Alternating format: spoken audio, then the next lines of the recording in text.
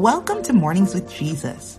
This is a live, interactive Bible study where we can connect with Christ and community daily and deeply. Join us every weekday morning at 6 a.m. Eastern Standard Time as we read a chapter of the Bible, pray, and share our reflections. Whether you are joining live or on the replay, I know God will meet you here. I also want to invite you to the Faith Mamas Tribe app. This is a free app where women of faith can connect, be encouraged, and have their faith strengthened.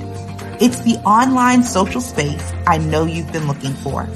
So make sure to do 3 things before we start. 1, subscribe to this channel.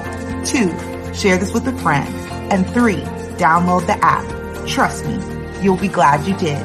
Now let's dive into today's Mornings with Jesus.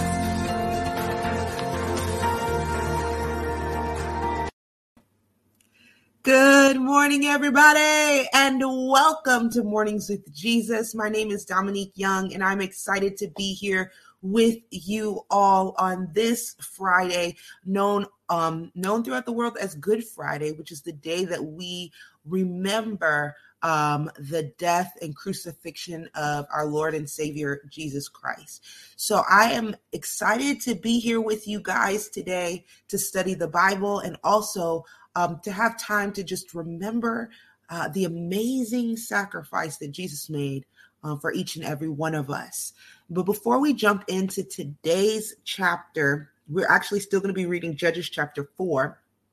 But before we jump in, I want to say good morning to some of my friends that I see here live. Good morning, Donita. Good morning, Miss Margaret. Good morning, Hi Quintier. Good morning, Allison. Good morning, Audrey. Good morning, Shanda. Good morning, Lashana. Good morning, CJ. Good morning, Brooke. Good morning, Donna Lanita. Good morning, Lilith. Good morning, Heather. Good morning, Carlina. Good morning to you. Good morning to you. I want to say a really quick announcement before we jump into gratitude. So one of the things that Faith Mamas is working on right now is that we are doing a climb out of the darkness in June. And you might be wondering what that is.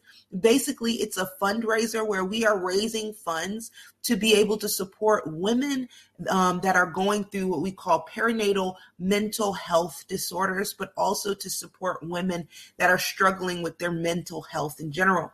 And our desire is to raise funds to be able to put grants together so that women that can't afford therapy but really need it are able to go. And then also so that we can put together the Faith Mamas Therapy Collective, which will be a listing of Christian therapists that are able to do or to conduct therapy at a low cost to the individual. And we would really love to have a team of 15 women that are willing to help us raise funds for this initiative. Again, a team of 15 women. Right now, we have a team of 5, so we just need 10 more women. And so if you are interested in being a part of that team to help us to raise funds for this and to also come to the event, it's a virtual event, and the date and information is in the app.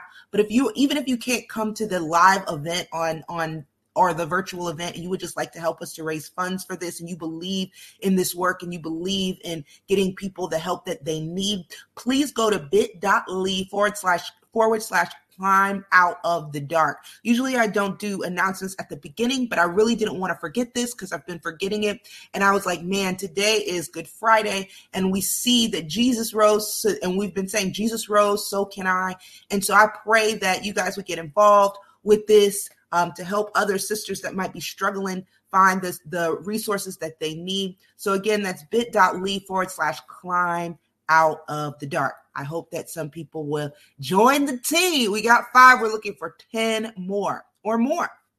So if you're interested, please join. You can join from anywhere to help us to raise those funds to be able to support, again, women that are going through perinatal, which is like after pregnancy, during pregnancy, mental health disorders, but also women that are going through any mental health disorder and are looking for Christian-based therapy support. So thank you. I just wanted to remember that. All right, let's jump into a time of gratitude. What are you grateful for this morning. What are you grateful for this morning? Good morning, Lilith. Good morning, Heather.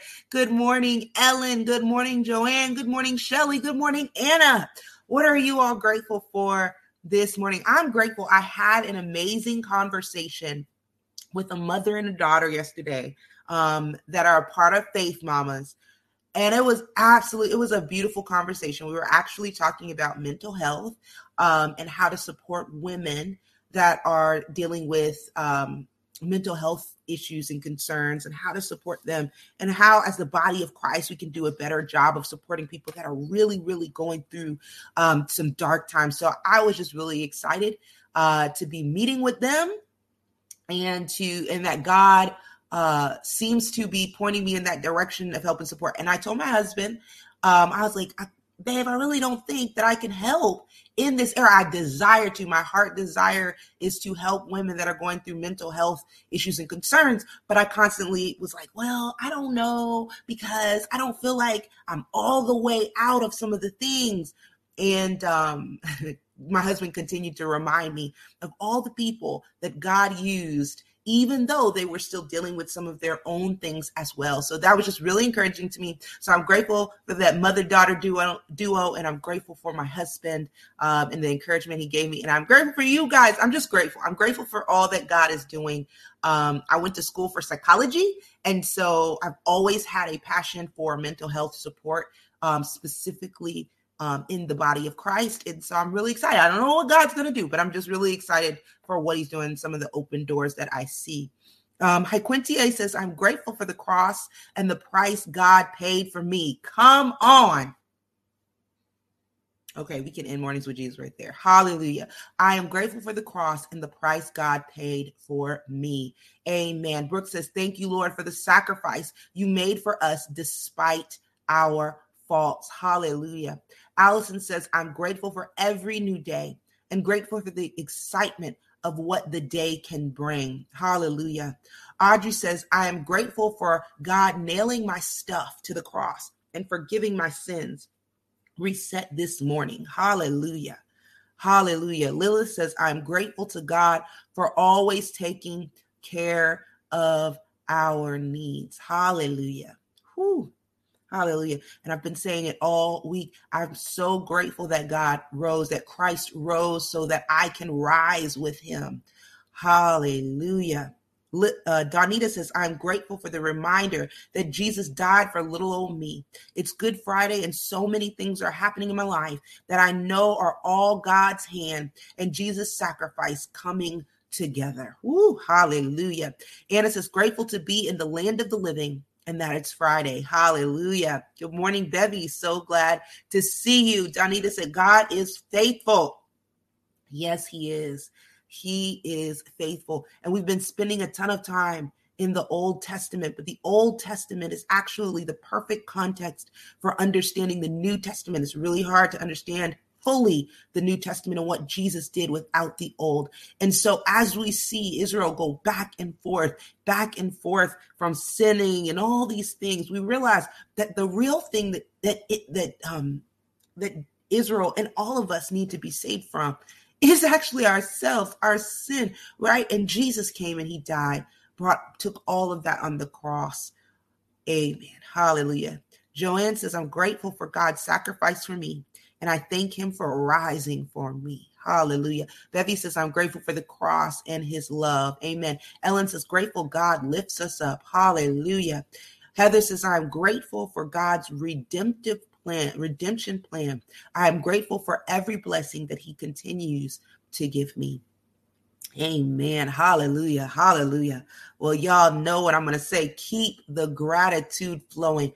Don't stop on my account. We are getting ready to jump in to Judges chapter 4, and I'm going to pray us in.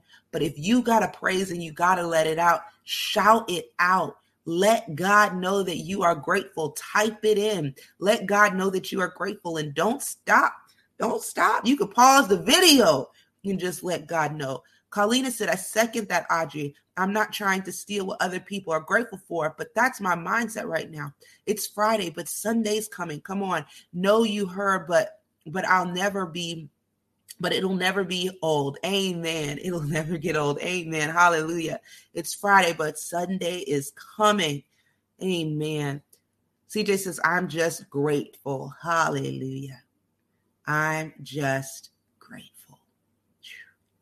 I'm just grateful. Hallelujah. And the strategy of Jesus on the cross, we really understand that through the lens of the Old Testament, because when he said it is finished, it was on the day of preparation. So everything that needed to be done was finished right there. And then he went in and was buried and spent the Sabbath day in rest in the tomb. And then on the first day of the new week, y'all, he rose. He rose. Amen. Hallelujah. Thank you, Lord. Thank you, Lord. All right, I'm going to go ahead and pray, and we're getting ready to jump into Judges chapter 4. Let's pray. Father God, we thank you, Lord, so much for the opportunity to read the scriptures once again. We thank you so much for the opportunity to come all together. We thank you, Lord, for the opportunity to just be here with you, to be here with our other sisters from all over the world, Lord God. We are grateful, Lord, as we go into Judges chapter 4. We ask that you lead us, that you guide us, that you show us what it is that you want us to see, Lord God. And Father, that you draw us closer to you. Our desire is to be close to you, is to know you, is to know you better than we ever have before. Our desire, Lord God, is you. You are our heart's desire. You are our heart's desire. So, Lord, we pray that you draw us close today and that you show us what it is that you want to see, what you want to talk about this morning. Lord, we give you the glory, we give you the honor, and we give you the praise. And we ask you to have your way. Where you lead, we will follow. In Jesus' mighty name. Amen. Amen. Amen. All right, today, you guys, we will be reading Judges chapter 4. If this is your first time reading with us, this is how it goes. So the first time we read, we're going to read this chapter 2 times. The first time, you can feel free to close your eyes, soak it all in, get a picture of what's going on in the story. The second time, feel free to take out your pens, your highlighters, write in the margins, take notes, circle keywords and phrases so that you can kind of bounce them off and see what's going on. And even if you don't know why the word is standing out to you, circle it, highlight it, underline it. I'm sure that God will show you why he's directing you in that way.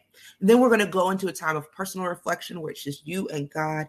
And then we're going to come into a time of corporate reflection where we can all share the different things that we've been reflecting on. So if that sounds like something you're interested in, then you are absolutely in the right place. And today we're going to jump into Judges chapter 4, and I will be reading from the CSB translation, but you can feel free to read from whatever translation you have available to you. Amen. Shelley says, oh, what a wonderful Savior. Isn't he wonderful? Thank you, Lord, for making a sacrifice for me. I am so grateful. Hallelujah. Me too, sis. Me too. All right, here we go. Judges chapter 4. Let's read together. The Israelites again did what was evil in the sight of the Lord after Ehud had died. So the Lord sold them to King Jabin of Canaan, who reigned in Hazor. The commander of his army was Sisera, who lived in Harosheth of the nations. Then the Israelites cried out to the Lord because Jabin had 900 iron chariots. Then he harshly oppressed them 20 years. Deborah, a prophetess and the wife of Lapidoth, was judging Israel at that time. She would sit under the palm tree of Deborah between Ramah and Bethel in the hill country of Ephraim, and the Israelites went up to her to settle disputes. She summoned Barak, son of Abinoam, from Kadesh in Naphtali and said to him, "Hasn't the Lord, the God of Israel, commanded you, go deploy the troops on Mount Tabor and take with you 10,000 men from the Naphtalites and Zebulunites? Then I will lower Sisera, commander of Jabin's army, his chariots and his infantry at the Wadi Kishon to fight against you, and I will hand him over to you." Barak said to her, if you will go with me, I will go. But if you will not go with me, I will not go. "I will gladly go with you," she said, "but you will receive no honor on the road you are about to take, because the Lord will sell Sisera to a woman." So Deborah got up and went with Barak to Kadesh. Barak summoned Zebulun and Naphtali to Kadesh. 10,000 men followed him, and Deborah also went with him. Now Heber, the Kenite, had moved away from the Kenites, the son of Hobab, Moses' father-in-law, and pitched his tent beside the oak tree of Zananim, which is near Kadesh. It was reported to Sisera that Barak, son of Abinom, had gone up Mount Tabor. Sisera summoned all his 900 iron chariots and all the troops who were with him from Harosheth of the nations to Wadi Kishon. Then Deborah said to Barak, "Go, this is the day the Lord has handed Sisera over to you. Hasn't the Lord gone before you?" So Barak came down from Mount Tabor with 10,000 men following him. The Lord threw Sisera, all his charioteers, and all his army into a panic before Barak's assault. Sisera left his chariot and fled on foot. Barak pursued the chariots and the army as far as Harosheth of the nations, and the whole army of Sisera fell by the sword. Not a single man was left. Meanwhile, Sisera had fled on foot to the tent of Jael, the wife of Heber the Kenite, because there was peace between King Jabin of Hazor and the family of Heber the Kenite. Jael went out to greet Sisera and said to him, "Come in, my lord. Come in with me. Don't be afraid." So he went into her tent. She covered him with a blanket. He said to her, "Please give me a little water to drink, for I am thirsty." She opened a container of milk, gave him a drink, and covered him again. Then he said to her, "Stand at the entrance to the tent. If a man comes and asks you, 'Is there a man here?' say no." While he was sleeping from exhaustion, Heber's wife, Jael, took a tent peg, grabbed a hammer, and went silently to Sisera. She hammered the peg into his temple and drove it into the ground, and he died. When Barak arrived in pursuit of Sisera, Jael went out to greet him and said to him, "Come, and I will show you the man you are looking for." So he went in with her, and there was Sisera lying dead with a tent peg through his temple.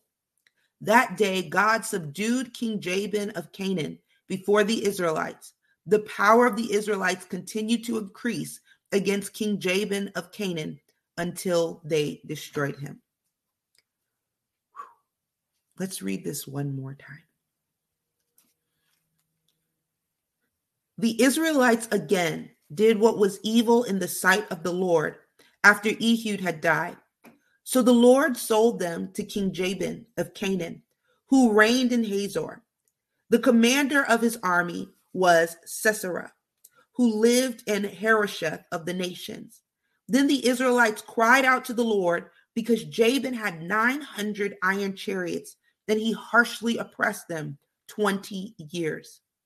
Deborah, a prophetess and the wife of Lapidoth, was judging Israel at that time.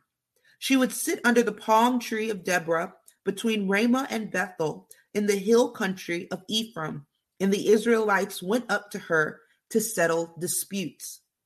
She summoned Barak, son of Abinoam, from Kadesh in Naphtali, and said to him, "Hasn't the Lord, the God of Israel, commanded you, go, deploy the troops on Mount Tabor and take with you 10,000 men from the Naphtalites and Zebulunites.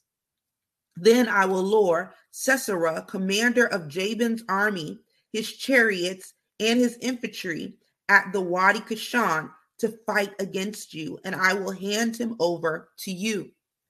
Barak said to her, if you will go with me, I will go. But if you will not go with me, I will not go. I will gladly go with you, she said, but you will receive no honor on the road you are about to take, because the Lord will sell Sisera to a woman. So Deborah got up and went with Barak to Kadesh. Barak summoned Zebulun and Naphtali to Kadesh. 10,000 men followed him, and Deborah also went with him. Now Heber the Kenite had moved away from the Kenites, the son of Hobab, Moses' father-in-law, and pitched his tent beside the oak tree of Zanim, which was near Kadesh. It was reported to Sisera that Barak, son of Abinom, had gone up Mount Tabor. Sisera summoned all his 900 iron chariots and all the troops who were with him from Harosheth of the nations to the Wadi Kishon. Then Deborah said to Barak, go, this is the day the Lord has handed Sisera over to you. Hasn't the Lord gone before you? So Barak came down from Mount Tabor with 10,000 men following him. The Lord threw Sisera, all his charioteers, and all his army into a panic before Barak's assault. Sisera left his chariot and fled on foot. Barak pursued the chariots and the army as far as Harosheth of the nations, and the whole army of Sisera fell by the sword. Not a single man was left. Meanwhile, Sisera had fled on foot to the tent of Jael, the wife of Heber the Kenite, because there was peace between King Jabin of Hazor and the family of Heber the Kenite. Jael went out to greet Sisera and said to him, come in, my lord, come in with me. Don't be afraid. So he went into her tent and she covered him with a blanket. He said to her, please give me a little water to drink, for I am thirsty. She opened a container of milk, gave it to him, gave him a drink, and covered him again. Then he said to her, stand at the entrance to the tent. If a man comes and asks you, is there a man here? Say no. While he was sleeping from exhaustion, Heber's wife, Jael, took a tent peg, grabbed a hammer, and went silently to Sisera. She hammered the peg into his temple and drove it into the ground, and he died. When Barak arrived in pursuit of Sisera, Jael went out to greet him and said to him, come, and I will show you the man you are looking for. So he went in with her, and there was Sisera lying dead with a tent peg through his temple. That day, God subdued King Jabin of Canaan before the Israelites. The power of the Israelites continued to increase against King Jabin of Canaan until they destroyed him. Let's pray. Father God, we thank you so much for the opportunity to read Judges chapter 4. As we move into a time of personal reflection and then into a time of corporate reflection, we ask, Lord, that you would guide our reflection time, that you would show us what it is that you want us to see. And Lord God, that you would help us to know you better, that you would draw us closer through this story, Lord, that it would be more than just words on a page or a testimony of old, but it would be an opportunity for us to get to know you in a deeper way. Lord, we thank you. We give you all the glory, honor, and praise. In Jesus' mighty name, amen. Amen. All right, y'all, we're going to move into a time of personal reflection, and then we'll come back for a time of corporate reflection. Here we go.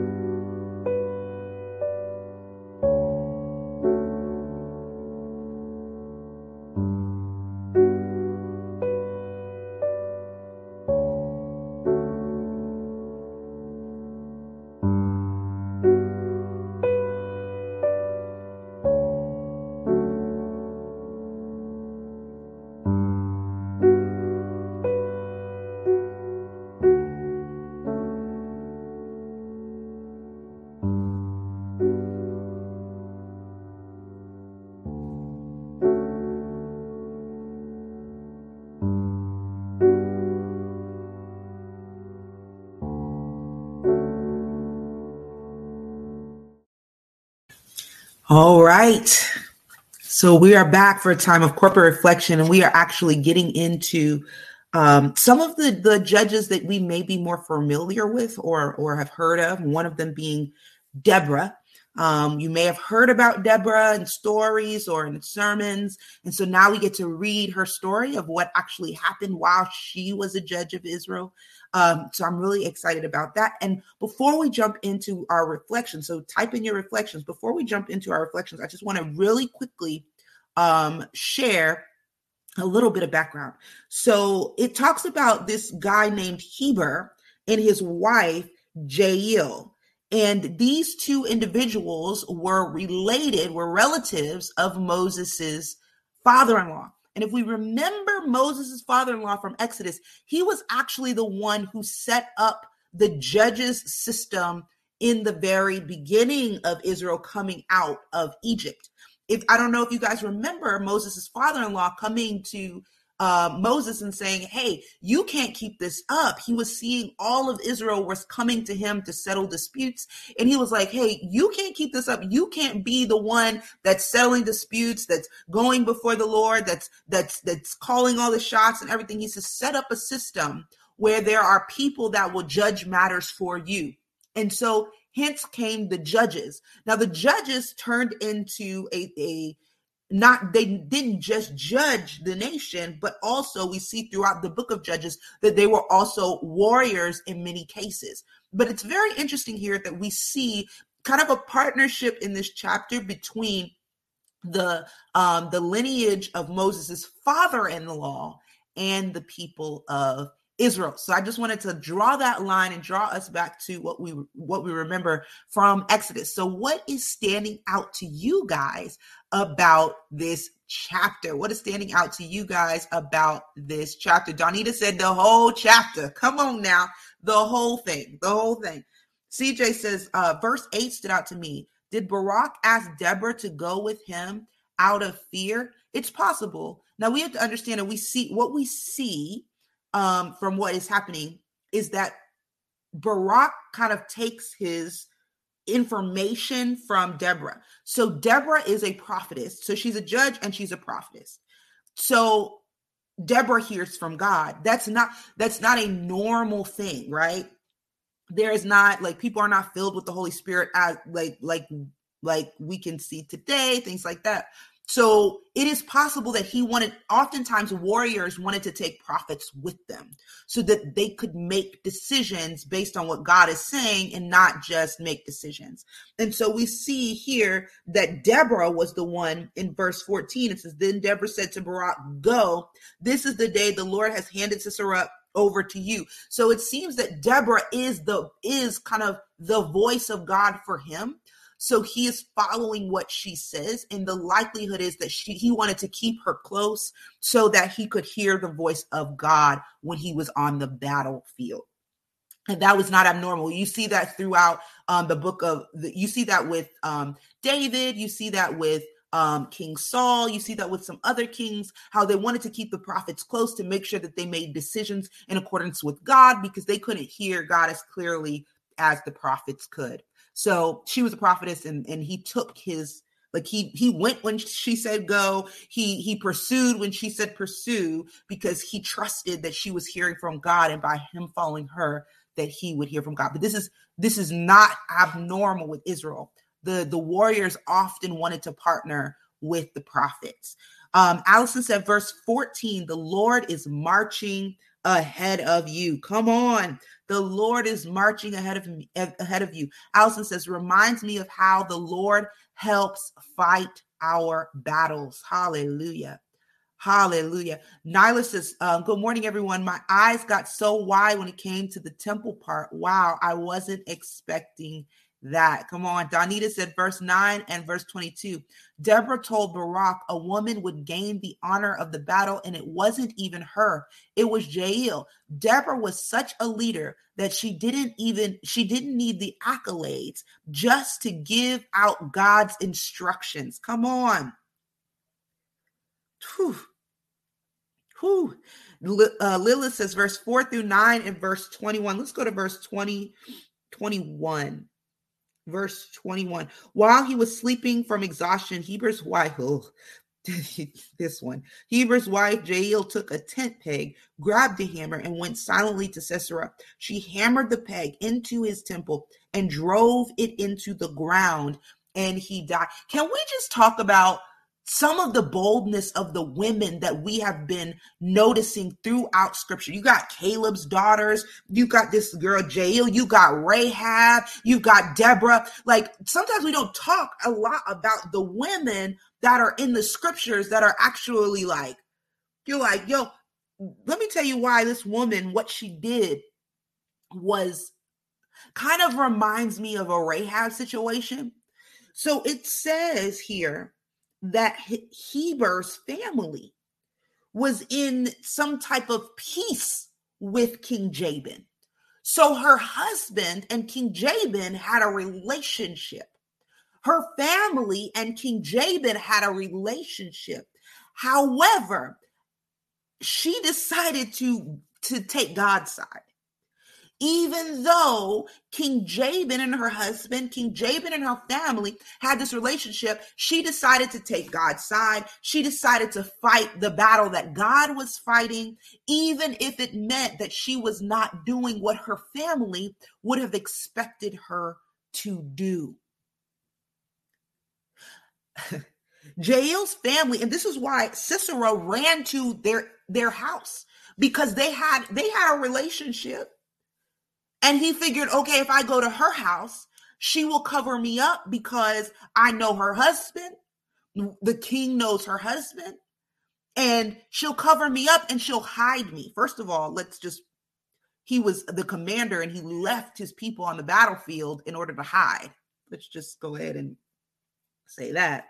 But he figured, oh, I know these people. I know these people. And so Jael, if she was going with what her family would have told her, wanted her to do, she would have never done what she did. She would have hid him. But she decided that I'm not going to fight against God. I'm going to fight alongside him.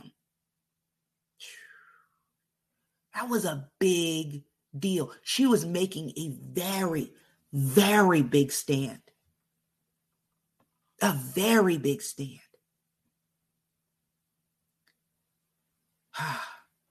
Donita said, verse 15, the Lord handled it. 900 iron chariots versus foot soldiers. It was supposed to turn out bad for those soldiers, but God made it happen. Yeah.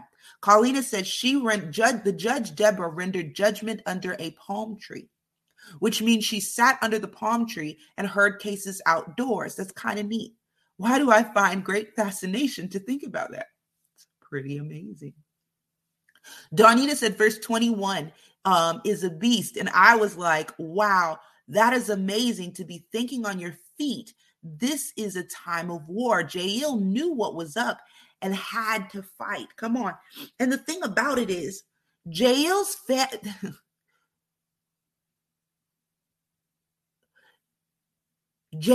family was ultimately on the side of King Jabin, on the opposite side of God. And Jael must have recognized that. And so she made this decision and came alongside the God of Israel. Oof. Barb says it's exciting to see the connection between the Old Testament and the New Testament. Barak is the same guy Hebrews 11 counted as faithful. Come on. So it links. That's why I said the Old Testament is the perfect context for understanding the New Testament. Carmina, hey sis. She says, if I'm not mistaken, women normally aren't leaders, but in this case, as in other cases in the Bible, the Lord uses women as leaders. So ladies, be alert and vigilant. We can be used and strong. Amen. And throughout the scriptures, now women are not talked about as often as in the Bible as men are, but throughout the scriptures, you do see evidence often of women being prophetesses, which was a big deal, right? people took it very seriously. If you were a prophetess and you were able to hear clearly the voice and the direction of God. So that did happen, right? And here we see Deborah being a judge of Israel. That was also a big deal, right? So she was a leader. She was a judge of Israel. She was who they came to judge matters. Now, we don't know whether there was other women judges or not. We don't really know. There was a ton of judges and we will never know their names, right? Because the judges system was set up with Moses's father-in-law back in Exodus. So there may have been some women judges, but the only one we know of by name is Deborah and her interaction with Barak, and that she was also a prophet as well. Oh man. Carlina said, I read that she was outdoors under the palm tree because they didn't want any problems between the sexes. So it was all public in front of everyone to see. It's possible. The scriptures don't necessarily say that, but it is possible. And they did a lot of their judgments and things outdoors. Donita said, this chapter 5, this and chapter 5 are my favorites so far. Great reminder as a woman leader to stick close to God and to listen to him. Whoo, come on. Hallelujah.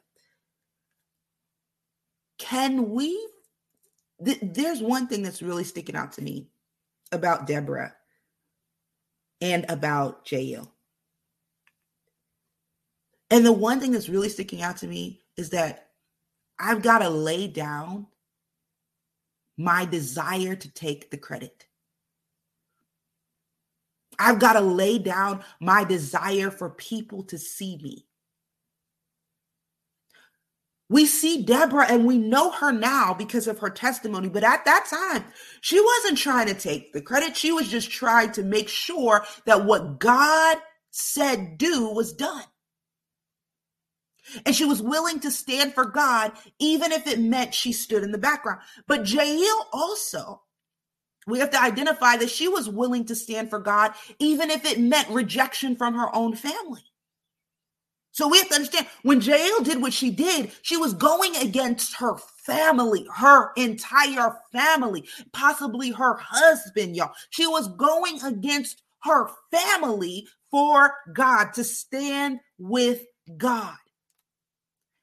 And so you have these two women that are willing to stand with God, even if in Deborah's case, it meant that she doesn't get the credit for this or for hearing from God. Like nobody's going to be like, woohoo, go Deborah, you heard from God. No, because Barak is the warrior. Barak is the one that's going to get the credit. But she didn't care. It was about God and what God wanted done. The same thing with Jael. She could have been rejected from her whole family.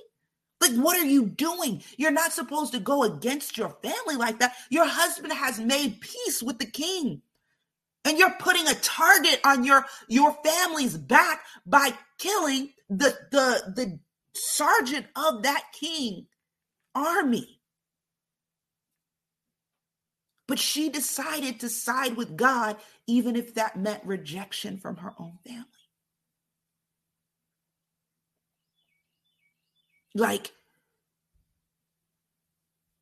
some of the things that God will call us to do, nobody will ever know about.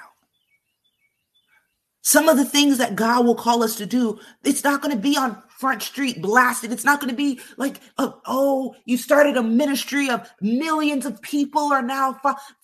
Many of the things that God is calling us to do, it's not this big, huge, this is happening. It's the decision to be committed and faithful to God, even if that means that nobody remembers my name, and even if that means that everyone rejects me.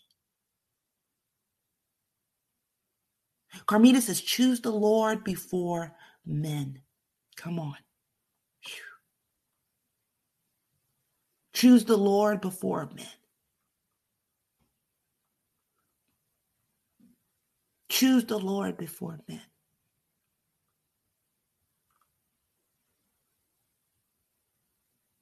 Carmita said, the perfect helper for Barak and servant of the Lord. Come on. Hallelujah. The brown bunch said, committed to serve God. Hey, sis, committed to serve God, even if alone or no claps.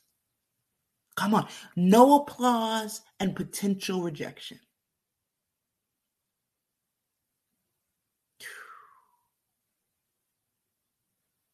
Anna says, sometimes you have to go against the grain. And when God wants to use you in a mighty way, you have to start off alone. There's often times where you start off alone. Come on. Audrey said the prophet will not mute their voice. God called the prophet to be his messengers in the earth. Come on. Darnita said, this is a thought. Deborah didn't call Jael and say, God told me to tell you. Come on. Deborah did her part. Jael did her part. God gets the glory. Come on.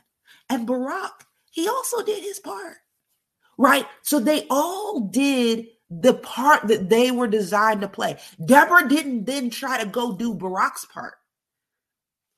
She said, look, I'm a judge and a prophetess. I'm not a warrior. Deborah was not fighting. We have to understand this. Deborah was not fighting. Deborah was out there as a prophetess to tell Barak when to fight.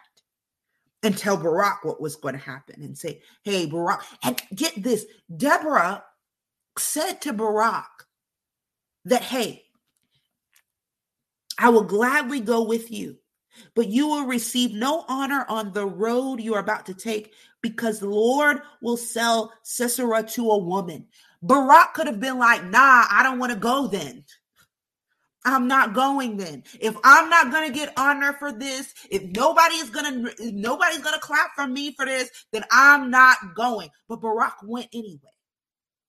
Why? Because it wasn't about him. It wasn't about Deborah. It wasn't about Jael. It was about the Lord. Come on. It was about what God was going to do. Barak wanted Deborah to go with him to make sure that he was hearing what God wanted him to do. And he recognized that by doing what he was doing, he was not going to receive glory for this. He was not going to receive glory for this. And I find this chapter amazing. I think people have taught Barak's story in a lot of different ways. They've taught that Barak was too afraid to go without Deborah. They've taught a lot of different things about this. But this is what I see, that Barak was willing to make sure that he was hearing from God, even if that meant that he was not going to get the applause. Look, Deborah, you hear God. I need you out there with me to make sure that what I'm doing is what he's saying. I don't care if I get the glory or not. I don't care if people clap for me or not. I need us to make sure that what's about to happen is God ordained. I'm not trying to go out there doing it on my own. I want to go out there doing this in accordance to the way God is doing it. And Deborah, you hear from him clear. So come with me. All of this, you recognize that all of this, their eyes were on God. It had gotten really tough and they had gotten to the point of desperation. So like when you get to a point of desperation and you're under that kind of oppression, I don't care who knows my name. Deliver us, Lord, by any means necessary. I don't care. I don't care who rejects me or not. Deliver us, Lord, from this oppression, Lord God.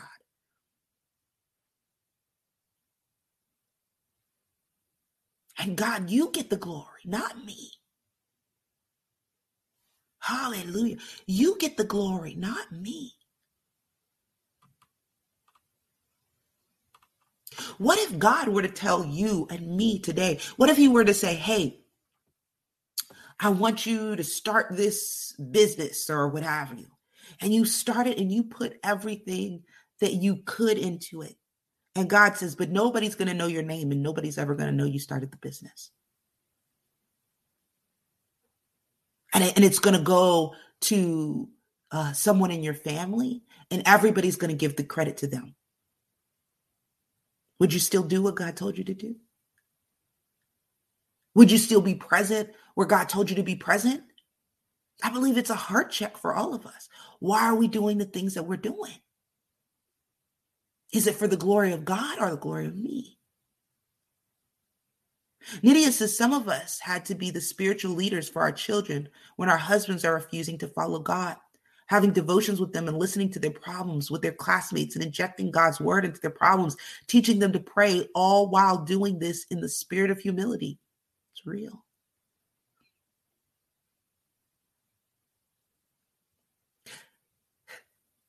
Jael recognized, okay, my husband may have sided with this king,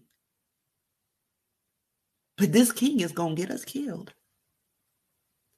So I'm going to take a stand for myself. But she also took a stand for her family because she recognized that the king of Israel is truly powerful. So she sided with the king of Israel instead of the King Jabin.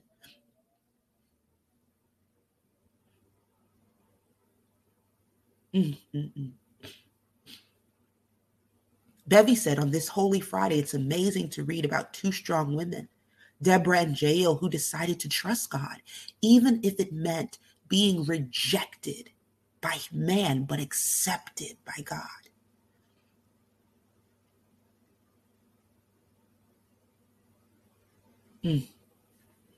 Hallelujah.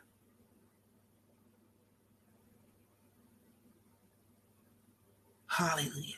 Barb says, what God says gets done. The footnote says, after 20 years of oppression by Jabin. So Jael was aware of the current affairs. And I'm sure her family, look, we got to understand, her family, it says right here, it says that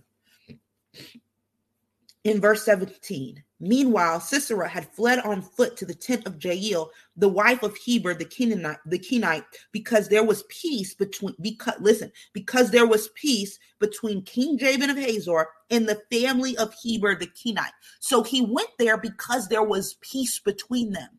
So I'm sure that during all of this turmoil, when King Jabin was wreaking havoc with his chariots, that this family was sitting comfortable. They had peace with King Jabin. They didn't have no issues with him. They were sitting comfortable and enjoying the comforts of living life because King Jabin and them had an agreement. They had peace. And this woman said, I understand. We've been living comfortable for these 20 years. We've been watching the oppression of Israel. We've been watching this nation get oppressed, and we've been watching all this stuff happen. However, I realized that the God of Israel is now fighting for them. She recognized something had shifted, and she sided with the King of Kings. The King of Kings. We have to understand how big of a deal this is. How big of a deal this is. Colleen says, Judges just goes to show you God will keep his word and will not overlook disobedience, but also that he is willing to forgive his people and rectify their transgressions. Donita said, yes, Barak wanted to make sure, so he went to Deborah in the first place. Sounds like he sought wise counsel. Come on. Carmita said, the Lord puts people in our way, time and places when needed to complete his purpose. Donita said, heart check, will I work for the Lord without earthly recognition for my works? Allison said, the Lord marches ahead of us. Come on. The Lord sees everything going on. His timing is not ours.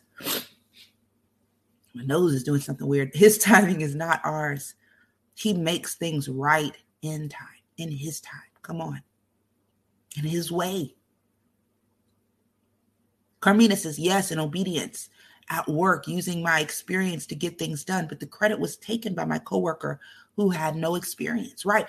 God shows us time and time again, will we be willing to do what he asks us to do, even if it means nobody knows, and even if it means that we're rejected by our family? even if it means that we have to make a decision that nobody else will agree with. Even if. The same thing goes for Barak. He was willing to fight knowing that a woman was going to get the credit. He led an army of men. He led an army of men. They took out all of the army of this king, but this woman took out the commander, so therefore she gets the credit for the victory here.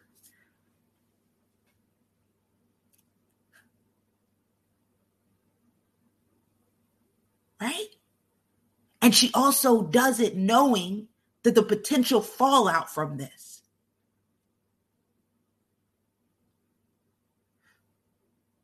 So the question becomes, am I willing to follow God at all costs? Or is there something that I'm like, nah, I can't give you that? What if my family rejects me? What if they don't agree with my decision? What if I do something and nobody knows that I did it? What if the credit is given to somebody else? Will I still go? Will I still fight? Will I still do what God is calling me to do?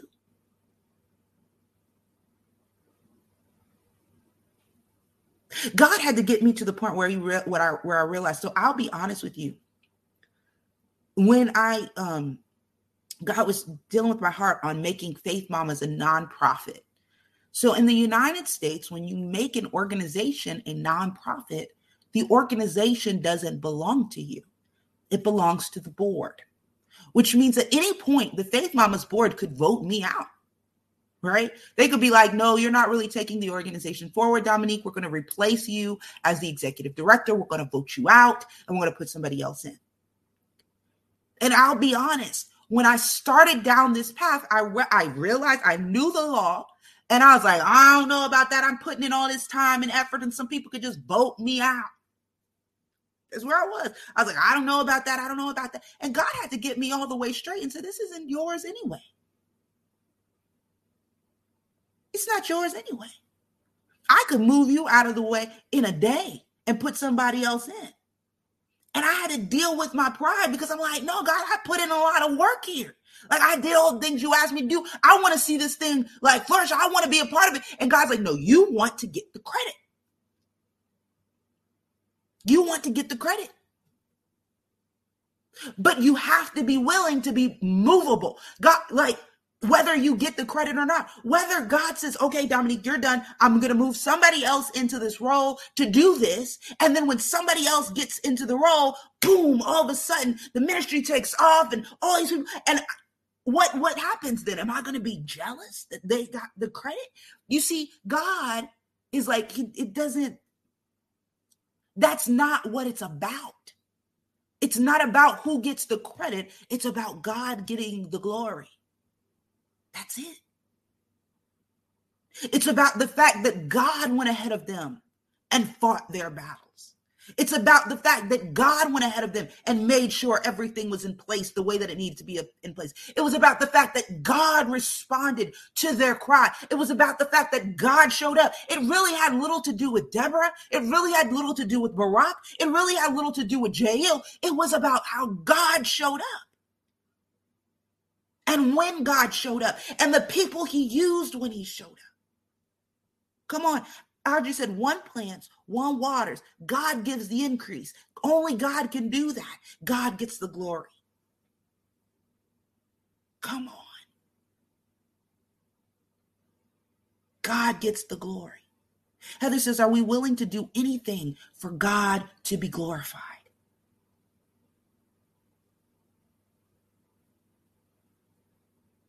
Are we willing to do anything for God to be glorified?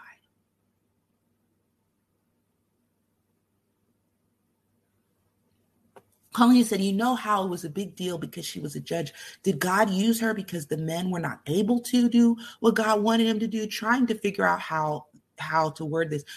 There's some people that think that. There's nothing in the Bible that tells us that, though. God just used her. She was the judge at the time. She was the prophetess, and she was able to judge. Remember what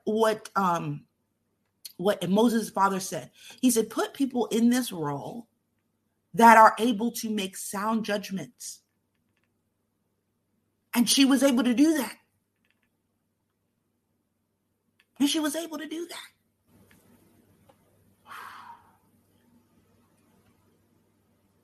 She was able to do that. Allison says, trusting God means trusting his way, trusting how he does things, who he uses, when he does or doesn't do something. Trust God, that's my part. Not trust God if he does it my way and I get the credit. Or trust God if he makes sure that I'm not rejected by my family or I'm not uncomfortable by making the decisions that he wants me to make. No, just trust God. That's my part.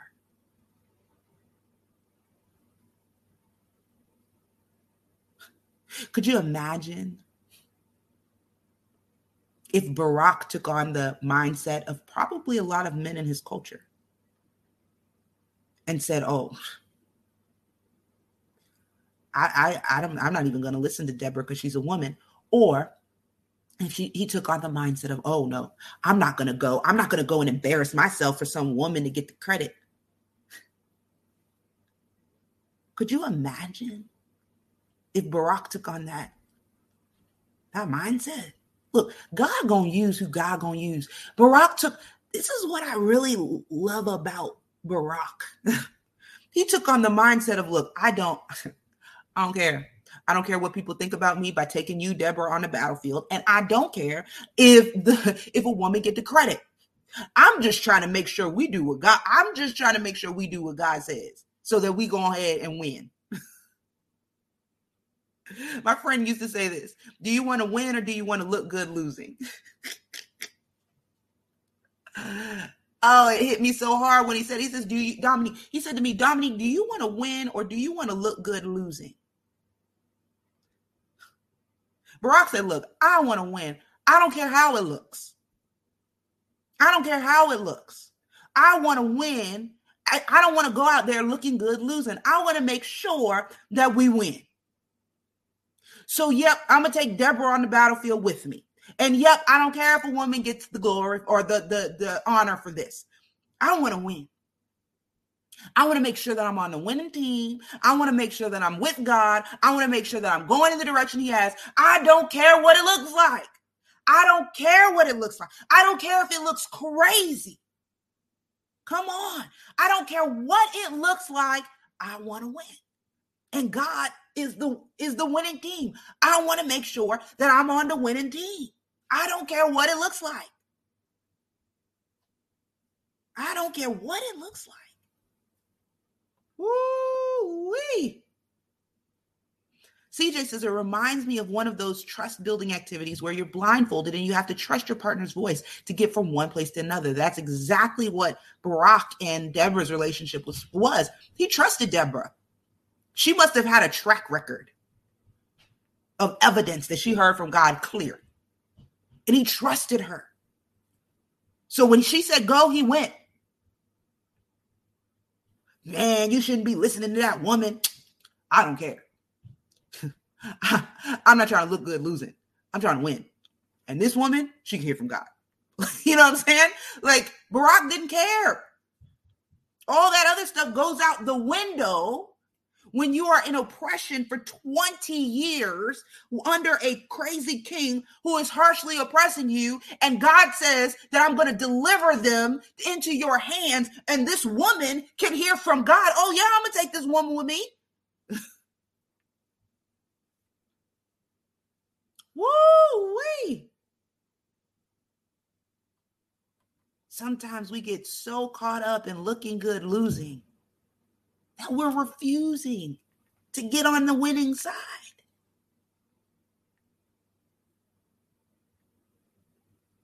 Come on. Nydia says, benefiting our community at the expense of our accolades, honor, recognition is a sign of someone who is committed to loving God and loving their neighbors. Come on.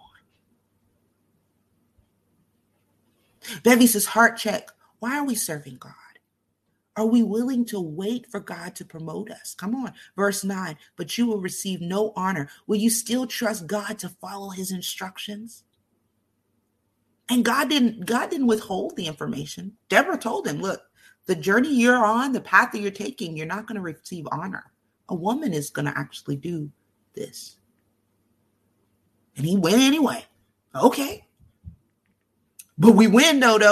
but the community wins, but the nation wins, right? Israel wins. I don't care who gets the honor. This is Barak's mindset. I don't care who gets the honor. I really believe Barak was like a donkey could get the honor. I don't care. Israel wins, right? The God of Israel wins over that's all I want to know. I don't care who gets the glory. I don't care who gets the honor, right? As long as people know that the God of Israel is powerful. Woo-wee. Ooh, my goodness. I don't know who this is for, but it hit my heart so hard. So I know it's for somebody either here or on a replay. God is asking you to help your husband to start a business and you holding back because you want the glory. You don't want to help him because you want to do your thing. You're like, no. I want to do my thing. And God is like, but when you help him, the whole family wins. God's been talking to you. And now this is not just for everybody. I'm not saying everybody God's telling. This is for somebody that God's been talking to you about helping that man get that business off the ground. And you've been dragging your feet because you want your business to get off the ground first before his. And God is like, look, if you help him, instead of grumbling and complaining about how he doesn't know how to do the things that you know how to do, if you help him, even if you don't get the glory, your whole family wins. That's for somebody. I don't know who, but that's for somebody. Your whole family will get the glory. Your whole family will get the glory. You're over here dragging your feet on helping because you want the glory. But by doing that, all you're doing is looking good, losing. But if you are willing to go help him, and his business will take off, and your whole family will benefit. It's not about who did it first. Come on. It's not about who did it first. It's not about you. It's not.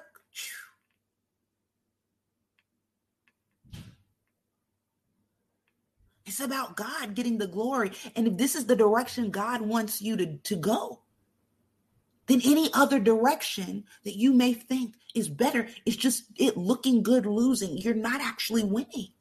If we're not going in the direction that God is having us to go.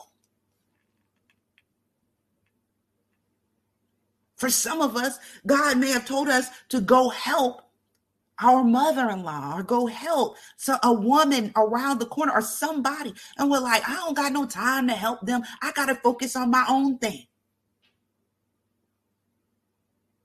I gotta get my own stuff.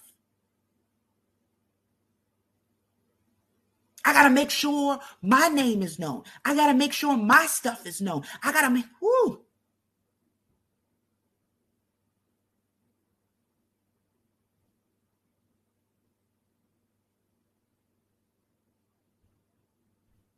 And God is like, that's not how it works.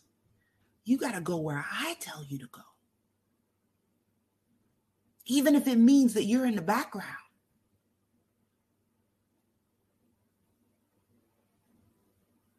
Even if it means that there's a season where you're in the background, nobody knows your name. Nobody even knows you are a part of that. But I told you to be a part of it.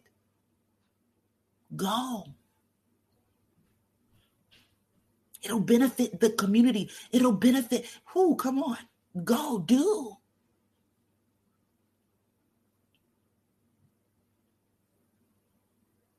Even if you're in the background, nobody knows your name. Nobody knows that you are a part of it. Now, granted, for these guys, we know them now. We're reading about their testimony.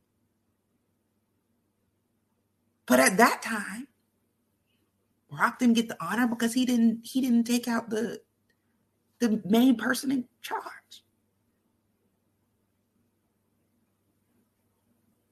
Come on, Donita said Western culture has us thinking we got to be seen.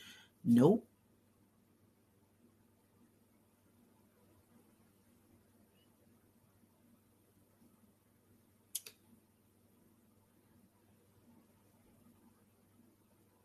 Trust God, that's my part. And do the part that he has told us to do, even if nobody notices.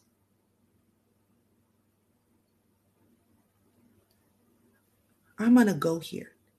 So some of us start stuff. We started a YouTube channel because we believe God told us to. We started a blog because we believe God told us to. We started posting on Instagram because we believe God told us to. And then people don't seem to like or notice the posts, and we think about quitting. Oh, ain't nobody really reading these blogs. Ain't nobody really watching this YouTube channel. Ain't nobody really seeing and responding to these Instagram posts. I'ma quit because don't nobody really see me. But God sees you. And he's the one that told you to do it. When he told you to do it, did he say to you, only do this if thousands of people notice you? Did he tell you to do this if only look, you get, did he say to you, you can quit if thousands of people don't like your post? If you realize that people aren't really liking your post and noticing it, then you can quit. Is that what he said? Because I'm pretty sure it's not what he said. I'm pretty sure when you got the unction to start posting on Instagram, to start the YouTube channel, to start the blog, to do the this, to do the that, I'm pretty sure that God didn't say only do it if you're seen and noticed by thousands. No, he said do this. Period. We have no idea if what God is calling us to do will help one, will help thousands, will help millions. And we have no idea if what God is calling us to do will help anybody in our generation. It could be very well that I put out a blog and I die, and it's for a person in a generation after me to read the blog post. We have no idea. But are we willing to do it because God said it? And are we willing to not quit until God said it's finished? Come on, Donita said folks get mad when their own family don't support you. Guess what? It's still not about you. Do what God told you to do. Come on, God didn't say do this if your family supports you, if your friends come. It's not about who comes, who goes. It's about obedience to God. Am I willing to do what God told me to do no matter what? Even if people don't see, even if people don't respond, even if my family rejects me, even if people think I'm crazy, but I know that this is what God told me to do. I know this is what God told me to do. Come on, Bailey says we don't always get to see the harvest from the seed we sowed. So if I refuse to sow a seed because I don't know if the harvest is coming, come on. Somebody told me, a YouTube guru that I very much respect said, Dominique, you probably need to stop doing the Mornings with Jesus thing because they're really long form content on YouTube, and YouTube doesn't really respond well to long form content like this, like live streams like this. People want to see something quick. People want to see something simple. And I considered it. I started tweaking some things. And then I had to remember, hold up, I'm not doing this for YouTube to like me. I'm not doing this for the YouTube algorithm so I can't change in obedience to the YouTube algorithm. I'm doing this because God said so. Sometimes you got to remind yourself, hold on, I'm not doing this for the likes. I'm not doing this because I want people to like what I said. I'm doing this because God told me to. I'm not doing this for the sales. I'm doing this because God told me to. And everything else is his part. It's when we get caught up in all the everything else that we want to quit. Come on, think about it. Every time you've probably quit something in your life and determined that it wasn't successful, it was because, it wasn't really good. A lot of people weren't really subscribing. And a lot of people weren't really commenting. And, I quit because, it didn't really seem successful. Well, what is successful? Well, a lot of people weren't really engaging with the content.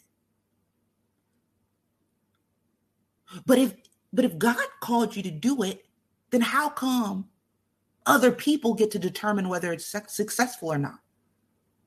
Why wouldn't God get the right to determine if it's successful or not?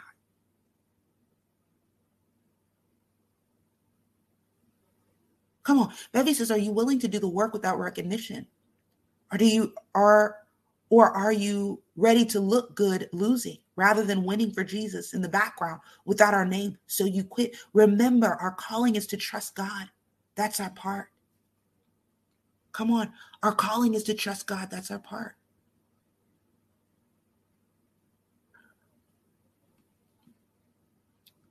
The Brown Bunch says, I always think about Noah in this sense. It seemed like nonsense. They had never seen rain. He looked crazy, but he was obedient.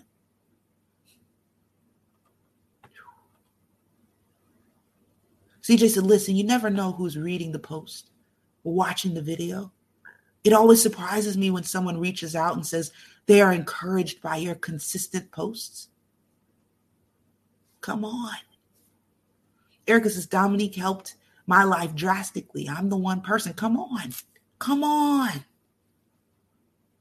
And what if I would have quit the first month when I was like, only about 5 people coming on this, God, it can't be you.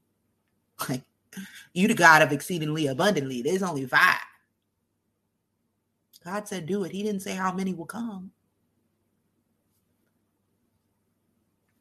He just said, do it.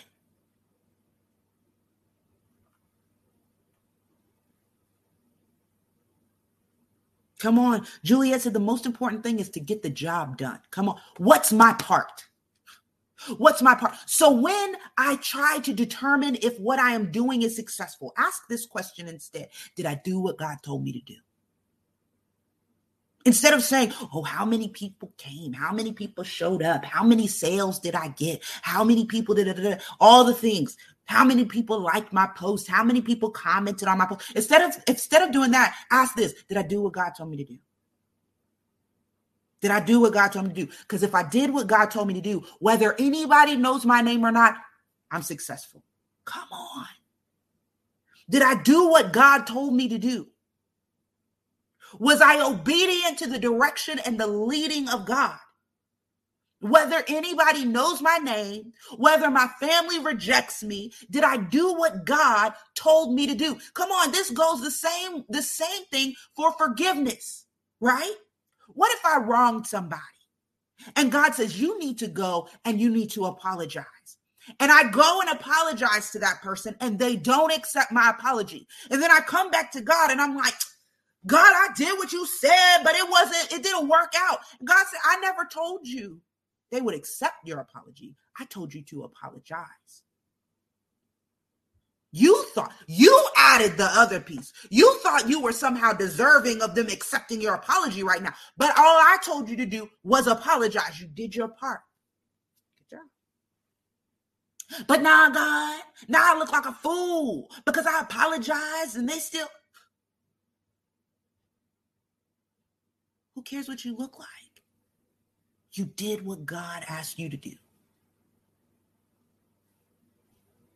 You did what God asked you to do. What about when somebody is coming at you and they're hollering and screaming, cursing at you? And God says, hold your tongue. What? Don't say nothing. God, I can't just let them talk to me like that. What am I look like?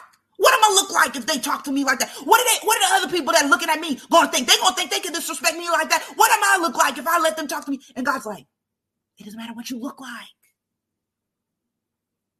Do you want to win or do you want to look good losing? If you want to win, keep your mouth shut.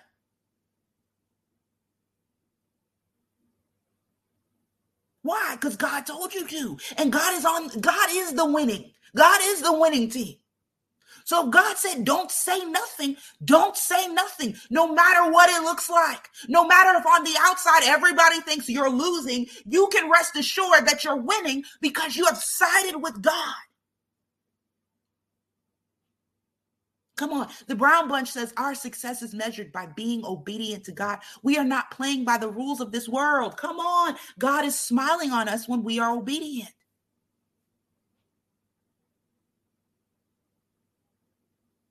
My husband used to say, when we would get in arguments, and he said, when you try to win in an argument with your spouse, you both lose. And it's real. It looks like I'm winning, but I'm really losing. When I go into a conversation with my spouse trying to win, trying to dominate said conversation,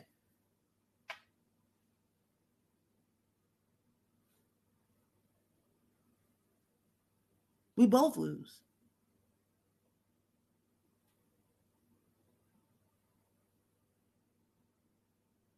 Allison says, trust God, that's my part. Never mind the path, the process, the why, the who, the when. Eyes on God, period. Woo! Eyes on God, period. Woo! Come on. Eyes on God, period. When Jesus was on the cross, what did it look like to everybody? I mean, we're on Good Friday, right? Let's talk about it. When Jesus was hanging, bleeding on a cross, what did everybody think? Oh, that Jesus ain't who he said he was. That Jesus ain't really this great man. That Jesus, he done lied to everybody. Here he is with no power, hanging on a cross. He don't look powerful. He don't look like nobody king. He's bloody, he's battered, and he's on a cross. I don't see no angels coming to get him off of the cross.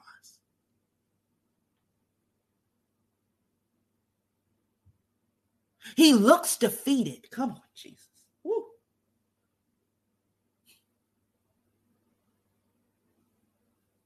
And God's up there like, looks can be deceiving though.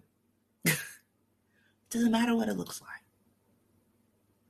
Did I do what God said? Because if I did, that's a win. That's a win.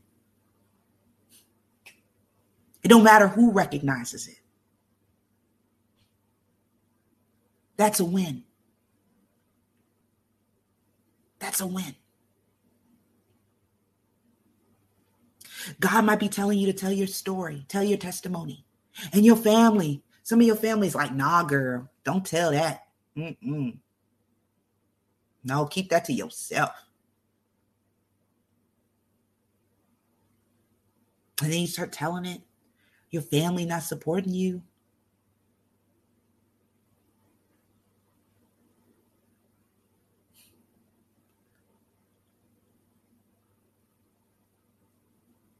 Victory doesn't always look pretty.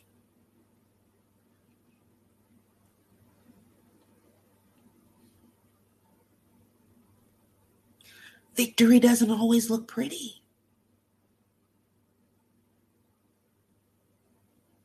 So I've got to be willing to give up the pretty looks for the true victory. I used to ask my husband, I said, what do you want to accomplish in this life? Because I was really big on like accomplishments and goal setting and all this stuff. I was like, what do you want to accomplish in this life? And he would always say the same thing.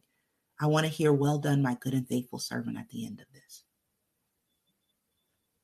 And I'm like, yeah, but what else? He's like, that's it.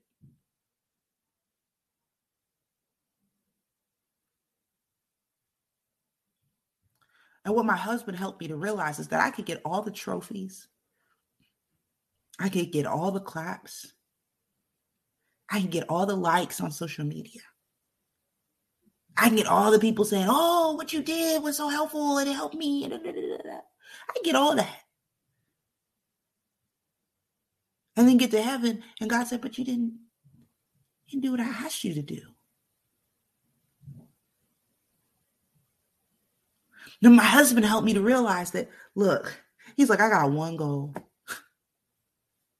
To hear, well done, my good and faithful servant at the end of my life here on earth. That's it.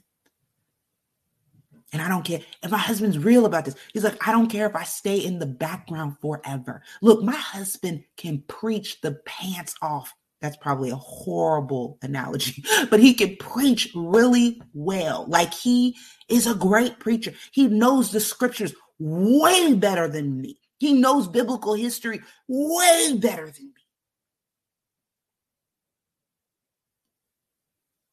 Like, and sometimes I sit up here and I'm like, babe, why don't you like go and apply to like this pastor role, or why don't you go and do this, and why don't you go and do that? Because I'm like, oh, you're just so gifted. God's giving you this gift.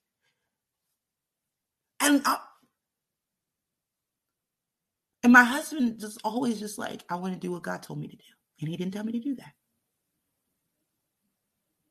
And I'm like, man, babe, why don't you start this, and you could do this, and you could do that, and da-da-da-da.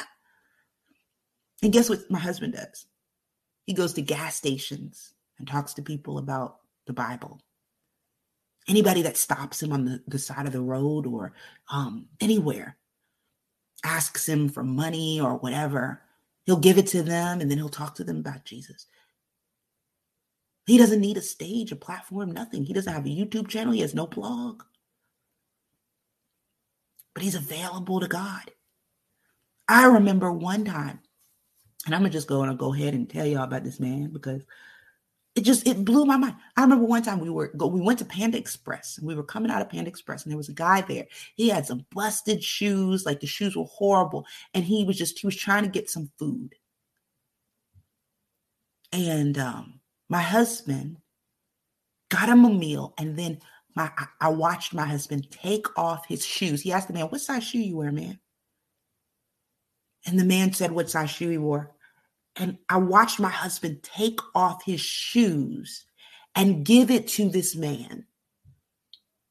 And the man burst into tears. Then he begins to tell the man about the love of Jesus. And then my husband walks back to the car with just his socks on. And I'm like, you gave that man your shoes? And he said, well, God told me to. Look, nobody will ever know. That's what we have to realize. Nobody will ever know, but I can guarantee you that man's life has changed forever. I don't know what he's doing right now. My husband might never know what he did impacted that man's life or other people. I could go on to tell you story after story. And my husband will never know the impact he's made in these people's lives. He met them once. He probably never see them again. But at the end of his life, his success is not based on how many dollars he has in his bank account and how many people like the blog post or a YouTube channel or whatever. His life is designed so that he hears well done at the end, whatever, making himself completely available to whatever God wants to do through him. And I'll be honest, God's still working with me on some pride things and some things like that. But every time I see my husband, it is a reminder to me of the freedom it really is to live for an audience of one.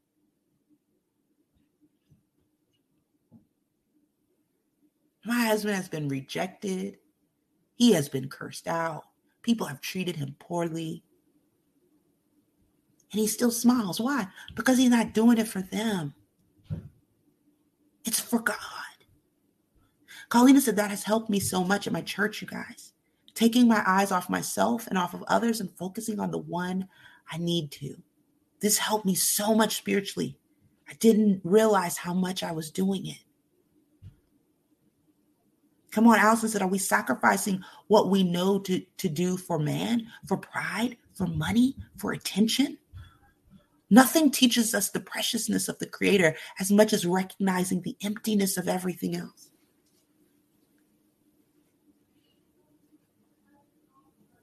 Nydia says, Jesus endured the shame and suffering of the cross because he knew the end game, the redemption of a people for God.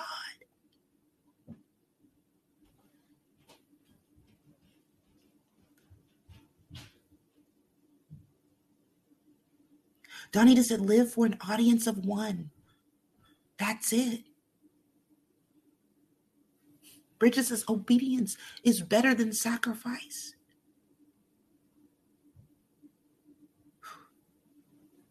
Anna says, you are accountable for what you do and don't do. That's real. Bevy says, when we are in the trenches, no matter what, take the high road. Be obedient to the call of God in your life.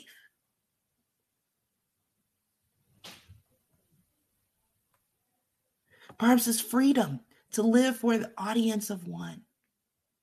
That's good. Honestly, ask yourself, what would happen if you live for an audience of one? If God was the only one you were concerned about being pleased with your actions, what would happen? We would stop quitting stuff just because nobody showed up. We would stop basing our effectiveness on whether or not it was a crowd there. We would stop basing our success based on what our family members thought.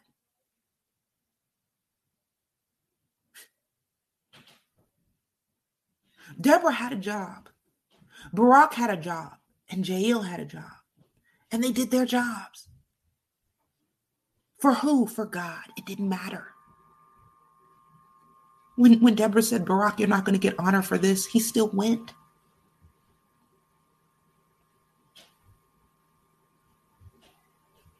Jesus knew he was going to have to hang on a cross. He still went. Why? Audience of one. Audience of one.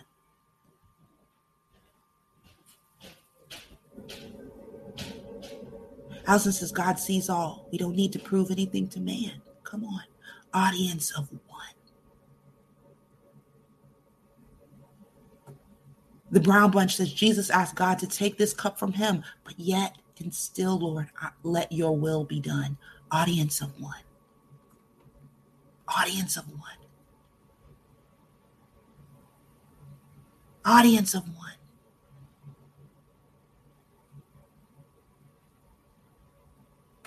One. That helps. Now I don't got to try to figure out how to please this person and that person, how to please an algorithm, how to please YouTube, how to please a blog, how to please this, one. Audience of one.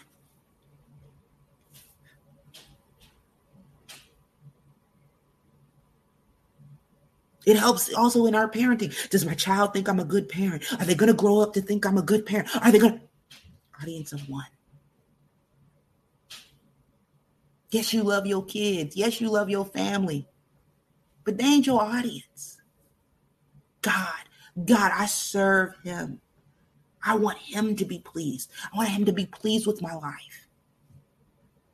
Audience of one. Audience of one. Everybody else might turn their backs, and then they might come back later. They might leave and then come back. This happened many times in my life. It's painful. But I'm not living my life for them. Doesn't mean I don't love them. Doesn't mean I don't pray for them. I'm just not living my life. I can't live my life for them and live my life for God. Audience of one.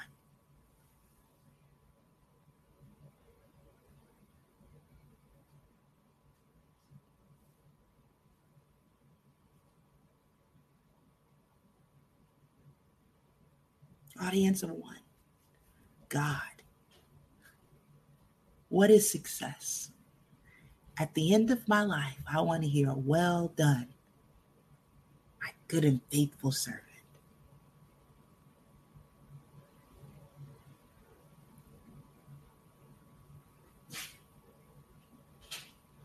God, are you pleased? I can't guarantee that my husband will be pleased with everything I do. Jael, family probably was not pleased with what she did. I can't guarantee that my children will be pleased with everything I do.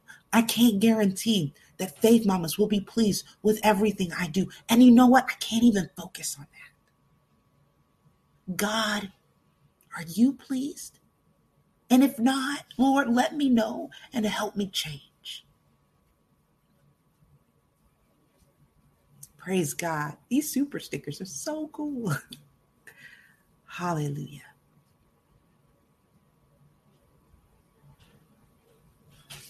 Hallelujah. God,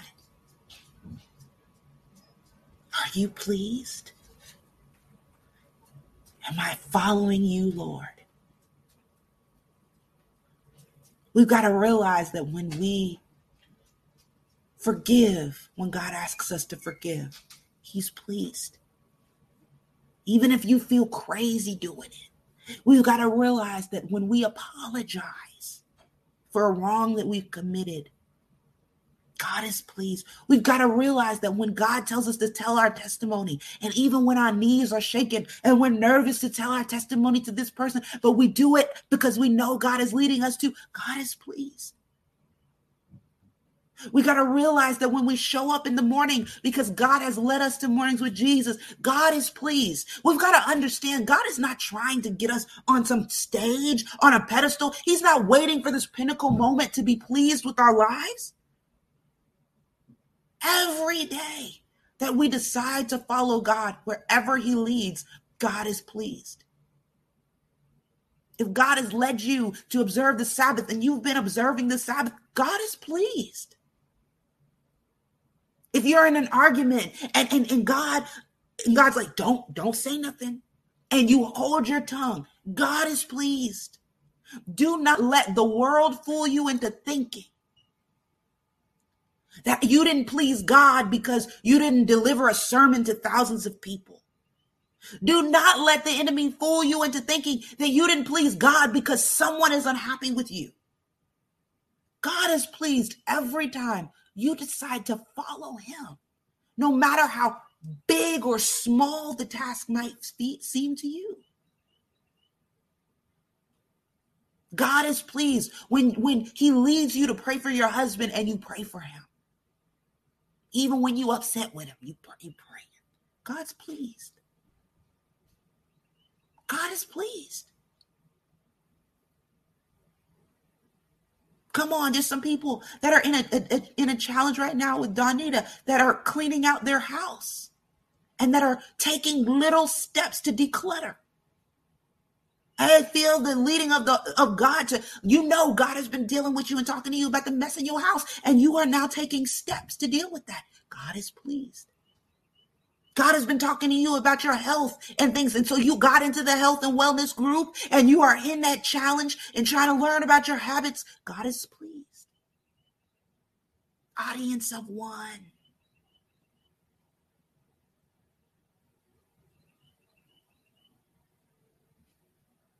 Every time, every little time I decide to follow God, he's pleased.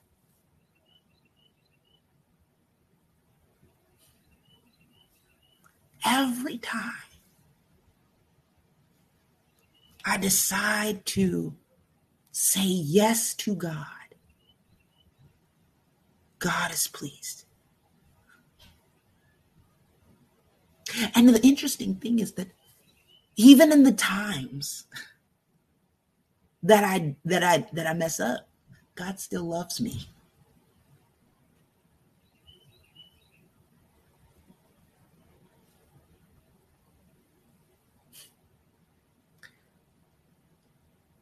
We're going to see over and over throughout the book of Judges that they constantly try to go back to some other gods. But when they cry out, y'all, God's still there. He loves us. And when we finally lay down all them other gods, all those other audiences we're trying to show off for and do all the things, when we lay down all the idols, when we finally are like, look, and just lay them down and just say, God, I'm just going to focus on you because I can't focus on all this other stuff. Everything changes. We were not designed to please everybody.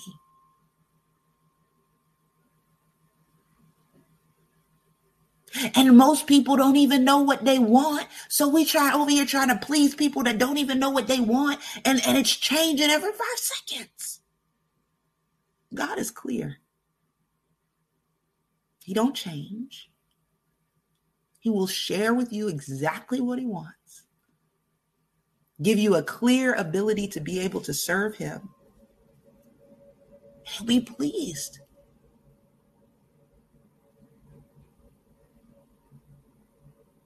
He's pleased with you. Come on, some of us are struggling with addiction. And yesterday, maybe you used to smoke a pack of cigarettes and yesterday you only smoked 2. God is pleased. Come on now. Can we just say that?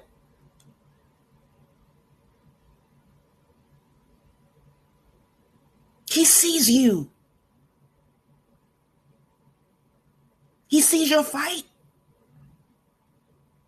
He sees your heart's desire to love him and to serve him. He sees you.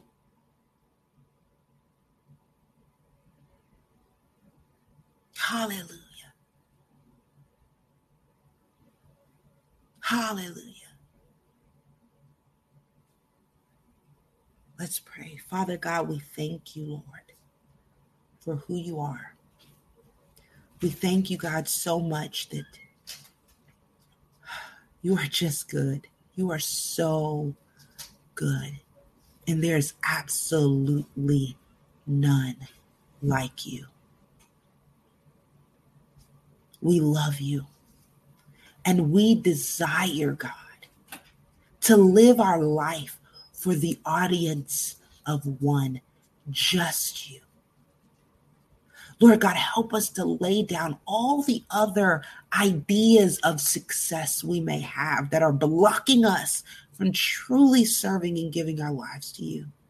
Help us to realize that the success that we're looking for lays in only one phrase. Well done, my good and faithful servant. That's it. It's not about the size of house we have or the amount of zeros in our bank account. Lord, we desire to live a life that's pleasing to you. So Holy Spirit, would you help us to live a life pleasing to God? The audience of one. In the name of Jesus, we pray. Amen. Amen. Amen. I love you guys. I pray that you have an amazing Friday as we reflect on the death, burial, and resurrection of Jesus. I pray that we realize that it didn't look pretty when Jesus was on the cross, but it was powerful and it changed the world.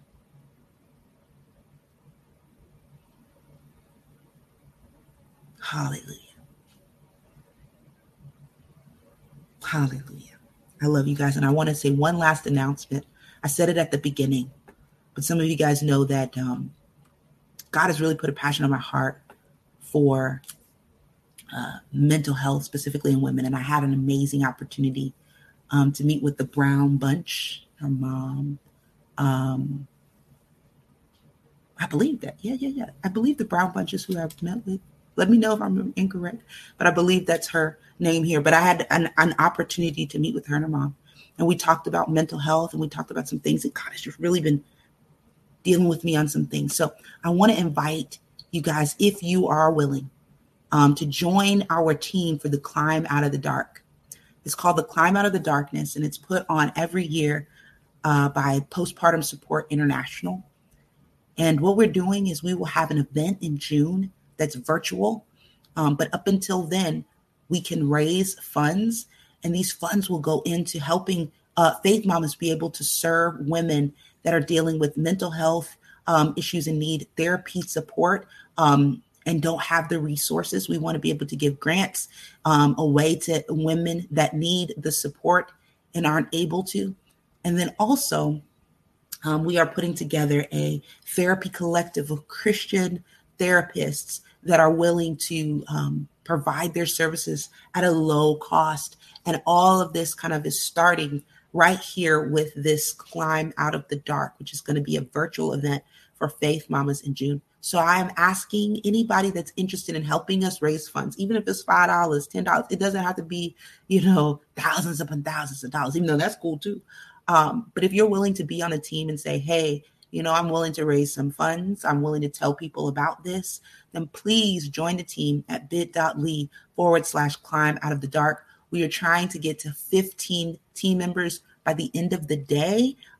We have 5 right now, so we just need 10 more. So I ask you, if this is something that you're interested in or that God is tugging your heart in, please go to bit.ly/climb out of the dark and help us to be able to provide the resources and the services and all the things that God has just placed in our heart. So yes, please do.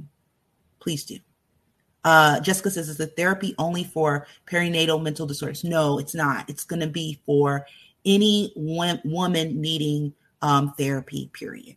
Any woman needing therapy, period. So yes, it's a great question. And so that's what we're raising the funds for. That's what we're raising the funds for. So help us out to do that. A portion of the funds raised will go to just women dealing with perinatal mental disorders, but then a large portion of the funds will go to all women in need. We believe wholeheartedly that there are some amazing professionals out there that are willing and able to help, and we want to connect each person with who they need and who God is able to use in our lives. So anyway, it's bit.ly/climb out of the dark, and I will put this in the description box, and I'm also going to put it in the app. I would love it if you guys would join the team. Don't worry, it's not a huge commitment. Just tell somebody about it. And also, if you come on the day of the event, there will also be an opportunity if anybody wants to sign up to tell their testimony and story. And we're going to try to bring in pastors and church leaders to begin to tell them about what women in their congregation may be going through, and they may not understand what they're going through. So hopefully we'll be able to spread awareness and help the body of Christ understand what's going on when we're talking about mental health and how it's kind of all intertwined with our physical health as well. Anyway, so I say that to say, please join the team. We would love it. And I will give more information to the team next week about just, some cool things that we can do to raise funds for this initiative. All right. And some of y'all joined the team already raising funds. I think we raised $65. That's awesome. Our goal is to raise $1,000. So we are on our way. So I love you guys. I pray that you have an amazing Friday. I'm going to put a video out today. It's a quick devotional that we can reflect on throughout this resurrection weekend. I love y'all. Audience of one. Allison said, audience of one is life-changing. And that's the truth. Love you guys. Have an amazing weekend. And I'll see y'all in the app. Bye for now.